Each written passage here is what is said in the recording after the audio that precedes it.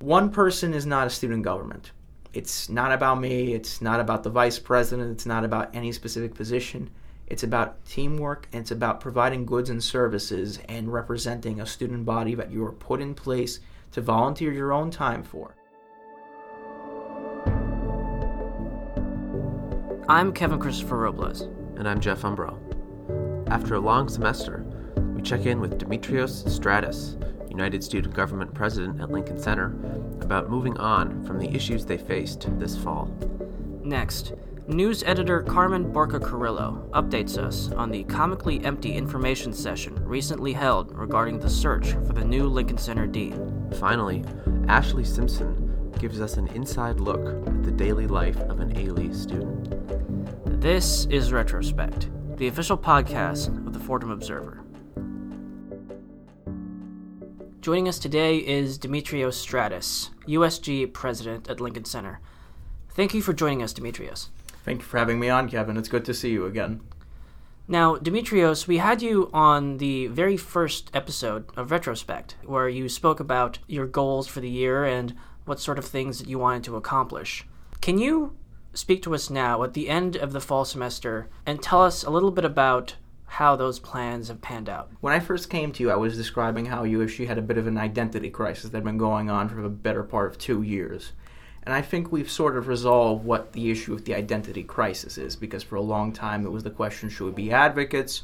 Should we be people who just literally, people submit club budgets to and appeals to, and we just sit in our office and we just make sure that the clubs are doing? Do we act as the UN of clubs on campus? I think there is a balance of all of them. And next term coming in, we've decided that our focus is going to be predominantly on creating a sense of community and spirit. Given that we had a successful upperclassmen town hall, we're going to be having town halls at the beginning of next term. Hopefully we'll have many town halls scattered throughout the period, in which we would use this as an opportunity to touch base with people for the use of promotions, get people to listen to what their problem is. We're working on a possible weekly letter that would be sent out by either the head of student affairs or the secretary, depending on who is able to take up on it, to keep people, one, notified, because the student body, one of the issues is when you are in student government, you're a student leader, it's very easy to see USG and see what's happening.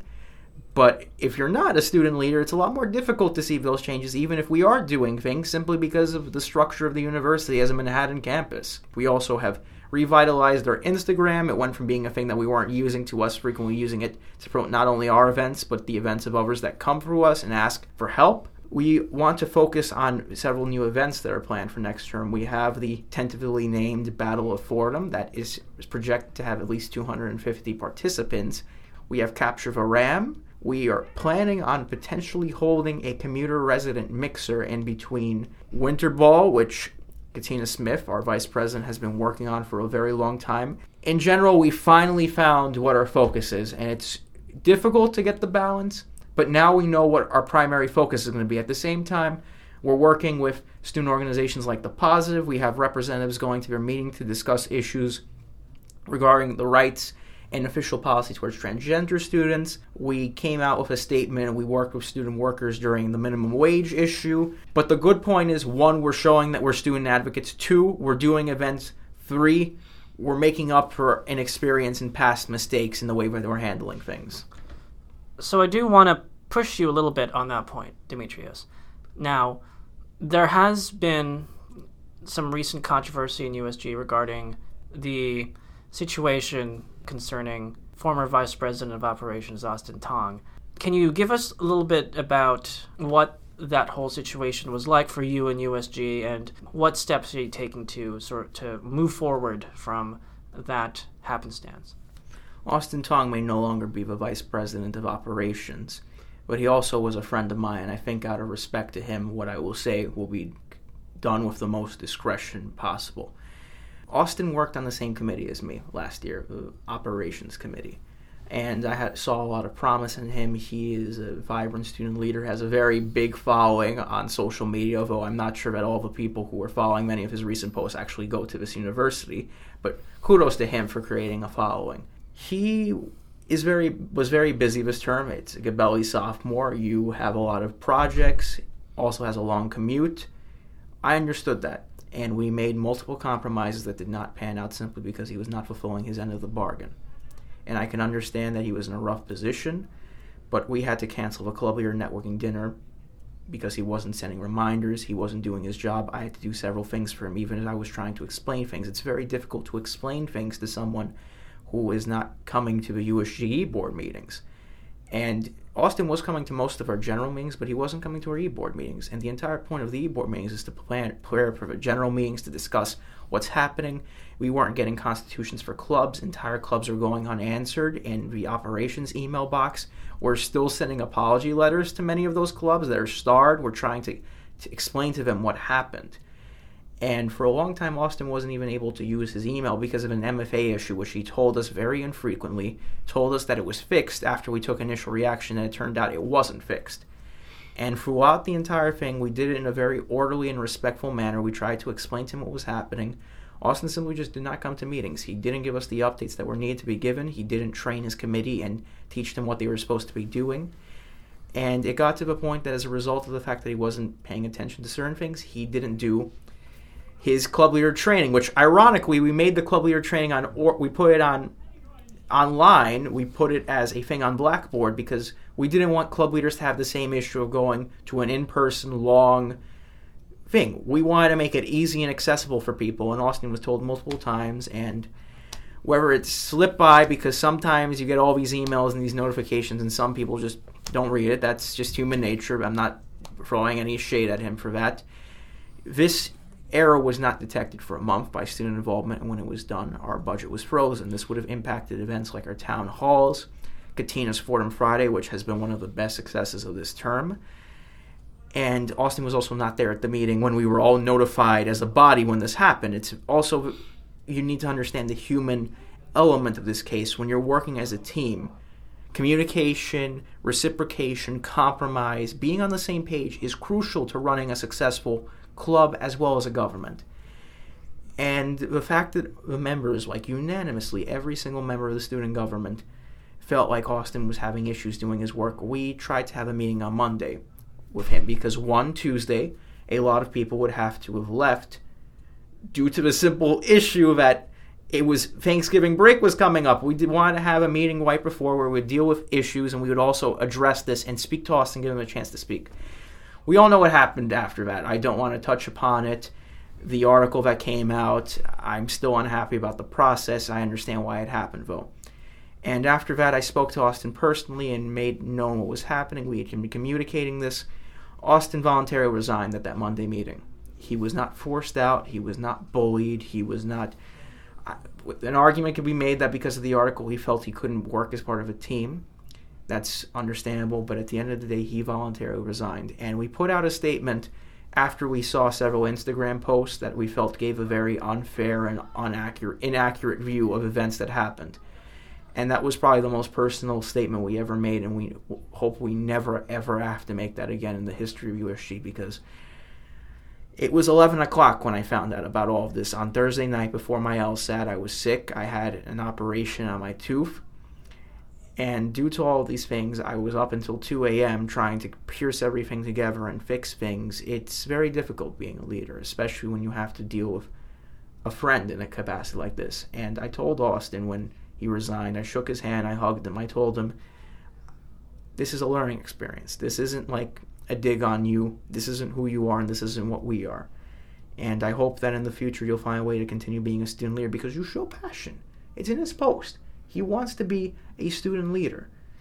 I just hope that as time goes on, he finds his own capacity to carry it.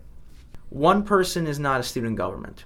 It's not about me. It's not about the vice president. It's not about any specific position. It's about teamwork, and it's about providing goods and services and representing a student body that you are put in place to volunteer your own time for. And that's what I take out of this. I'm disappointed that it happened, but I also think it made us stronger because it was a lesson to everyone. I'd also like to note that there is legislation being put to a vote very soon in the United Student Government changing the names of the positions. We will no longer have Vice President of Operations, Vice President of Student Affairs, Vice President of Facilities. Instead, the positions will be retitled to Chairman of Facilities or Chairperson, Head of Facilities, Head of Operations, Head of Student Affairs, because there is only one vice president of the United Student Government, that's Katina Smith. And I think having so many vice presidents before titles when they are not the vice president, you're acting in capacity as the head of a committee, may have caused unnecessary miscommunications. Do you have any final statements, Demetrios, that you'd like to say?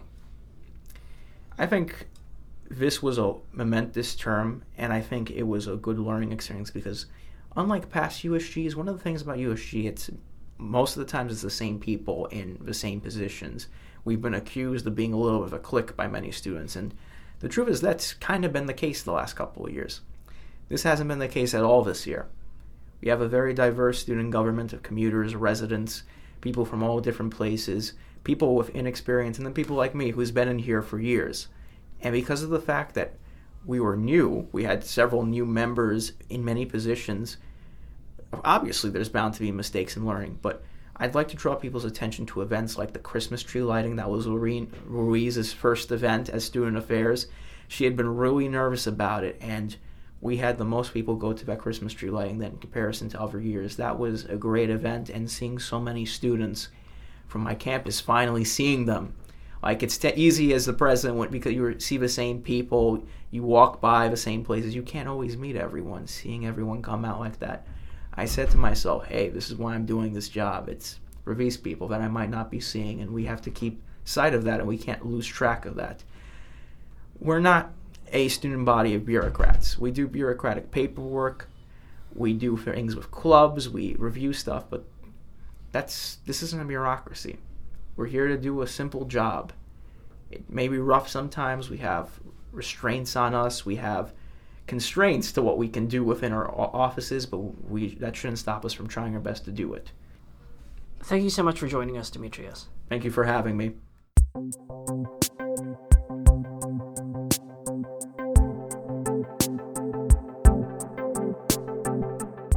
For this next segment, we're here with Carmen Borca Carrillo, one of the news editors here on The Observer, and she recently attended an information session regarding the search for a new dean here at Fordham College at Lincoln Center. So thanks for being on here, Carmen. Oh, I'm happy to be here. So to start out, I was hoping if you could just describe the scene, who was there, what was discussed, and what were some of the takeaways from the meeting.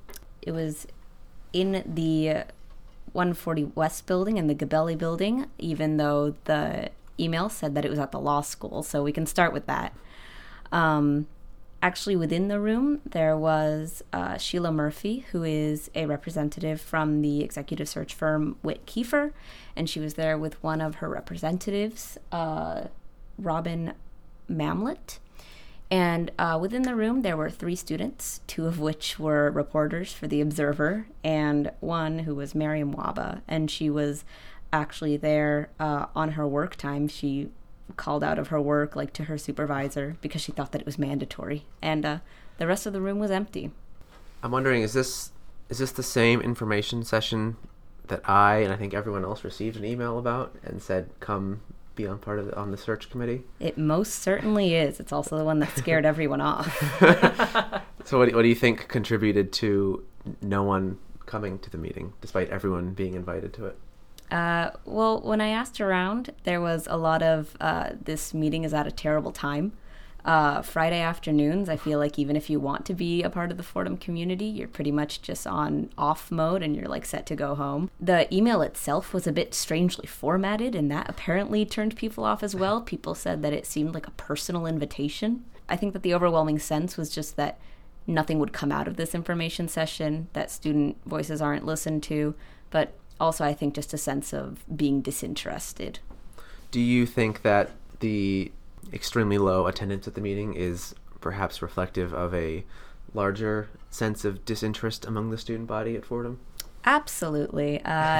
There was worse turnout for the provost search forum because there was only one reporter on that story. So there were 2 of us at the information session. I think that in general, students are just disinterested with information sessions and things held by the university, which I think is a bit problematic, both in the sense of for the administration and for the students. I think that students are likely to show up to student-run events. I think that administrative events, there's sort of a sense that students won't be listened to there, and that just closes them off in the first place. Do you think it's because of the distance that the administrators usually have with the students? Do you think it's because they don't really know who these people are? Like, they're not part of the students' day-to-day. They don't, interact with them in any meaningful way. So when they get invited, people just don't care. Do you think that's part of it, or? Absolutely. I think that I feel that even as someone who has talked with Dean Grimes at length. And I still wouldn't have gone to this information session if I wasn't on the team reporting. What I did hear a lot of was, I don't know what a dean does. I don't really think that I'm qualified enough to speak at this information session. When the problem is that these information sessions are asking for student input. And I guess the question that immediately comes to mind when people tell me that they didn't go to an information session about the dean because they don't know what a dean does. If you don't know what a dean does, maybe going to an information session about the dean might help with that, and you can have your voice be heard. I think that there's also the distance that you were talking about. It's shortened at these information sessions. You're talking directly to people who are going to choose the new dean. So I think maybe a mix of bad information and just a sense of alienation between students and administration, and it's hard to close that gap so suddenly. What sort of input was the administration looking for? I will say one important thing to note is that there weren't actually administrators at the meeting. It was just Whit Kiefer. Okay. Which was not like that at the provost search. There was supposed to be a panel, but then when nobody showed up, the panel left, and it was just Whit Kiefer. But back to the dean search. There was a chance for students to ask questions of Whit Kiefer, but for some reason they were on a very tight time limit. I don't know if it's that they just decided to have the student session. We didn't get any comment back on that. But there wasn't much time for students to ask questions, even though it was supposed to be part of it. Mostly what was happening was that Whit Kiefer was asking students, why did you come to Fordham? Why did you choose FCLC?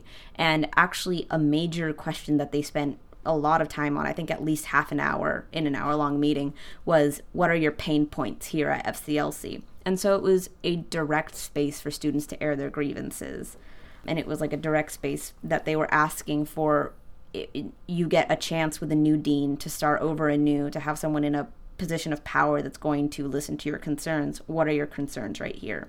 So they were definitely direct in their approach, and I think that they were also aware of a lot of the issues like around trans and gender nonconforming and intersex students on campus. They were very aware that those issues were in sort of the works, and the guest policy was also in their conscious. So it was definitely a place for students to air their grievances. So to clarify, you were one of 3 people. Mm-hmm. So when there were questions being aired, I'm trying to imagine the comical scene that this must have looked like. It was tough. It was tough. So I think that's a problem. I think another problem is doing it on such short notice. I think another problem is not reaching out directly. These search committees are very secretive, which is understandable, but even it wasn't even the spokesperson of the search committee that sent out the email, and it wasn't the assistant to the spokesperson that sent out the email. It was an assistant to the assistant who was asked to compile an email, which had the wrong address and was written in bold italics. So I think beginning there and then continuing with the fact that they didn't try at all to have students come. They didn't try to garner any participation. They didn't make it easy for students to come. They had it on a Friday afternoon when obviously the people from Whit Kiefer were leaving midway through the meeting. One of them left 10 minutes into the meeting. And the meeting also started late, by the way. So I think it was just rife with inaccuracies and problems, and I think that it was a last-minute solution to sort of say that they had attempted. And while I really do appreciate that, and I think that this could have been a great platform, especially in the era of student unrest that we're in right now, I don't think that they're going about it the right way. It seemed kind of half-hearted, and everyone that I talked to felt that way too.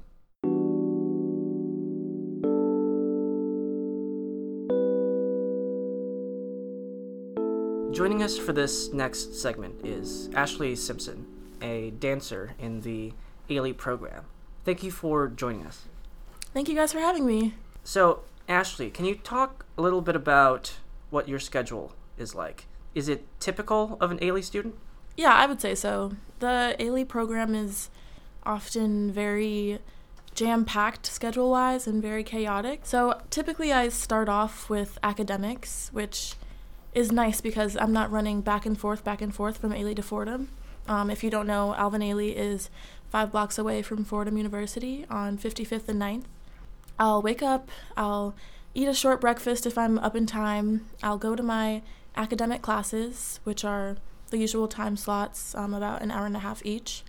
I have 2 in the morning usually, and then I go to Ailey and take my ballet classes, my techniques, my modern techniques like Horton, Graham. I'll have modern partnering, sometimes point class, and then normally I finish the day with rehearsals, and that can last anywhere from 2 hours to more, and then I'll come back for a quick break, either go to office hours or go to a night class. Luckily, I don't have any this semester, though, and then I'll go back to Ailey for normally the 8 to 10 slot for a 2-hour rehearsal. You mentioned you're not taking any night classes this semester, but I know a lot of Ailey students do end up having to take almost exclusively night classes. Right. Do you prefer the morning classes to the night classes? I like to dance in the morning. That's just me. So I like to start off with maybe an 8:30 ballet and have the rest of my day be filled with dance and then go towards academics. But picking a time slot for your academics is really tricky because normally the dance classes that we want to take are offered in the morning, and so a lot of us end up having to take primarily night classes. That was my situation sophomore year because of all the Fordham core classes we were required to take. It sounds like your schedule is pretty physically and mentally taxing. Are there any techniques that you have, anything that you do specifically that can sort of help ease that burden? Yeah, that's a great question. Sleep as much as you can. I find that when I am up late studying or up late from rehearsals, my whole week just gets thrown off. And so what a lot of dancers have to do to combat that is just therapeutic things in their daily routine. Like me and my roommate, once we're done with rehearsals for the day, we'll try and roll out our muscles with little tennis balls or just anything to get you as loose as possible. And oftentimes we'll even do face masks, just things to de-stress and to calm down after a long day. Are there any de-stressing or schedule or time management tricks that you've learned that both Ailey and non-Ailey students can maybe use, especially now in the middle of finals? Finals, yeah. I would say eat a good breakfast every morning and really just taking time for yourself, finding out that maybe you don't need to scroll through social media every night and it's more beneficial for your time to be sleeping, resting, and maybe even reading a book to calm down. Before we finish this off, do you have anything final to say? Anything that you'd like to communicate to other Ailey students here at Fordham? To my fellow Ailey Fordham BFAs, I would just say I'm so inspired by all of you. You're the reason I get up every day. It's a hard schedule, it's a hard life, but we're getting through it together, and finals are around the corner, so take care. Thank you so much. Thank you, guys.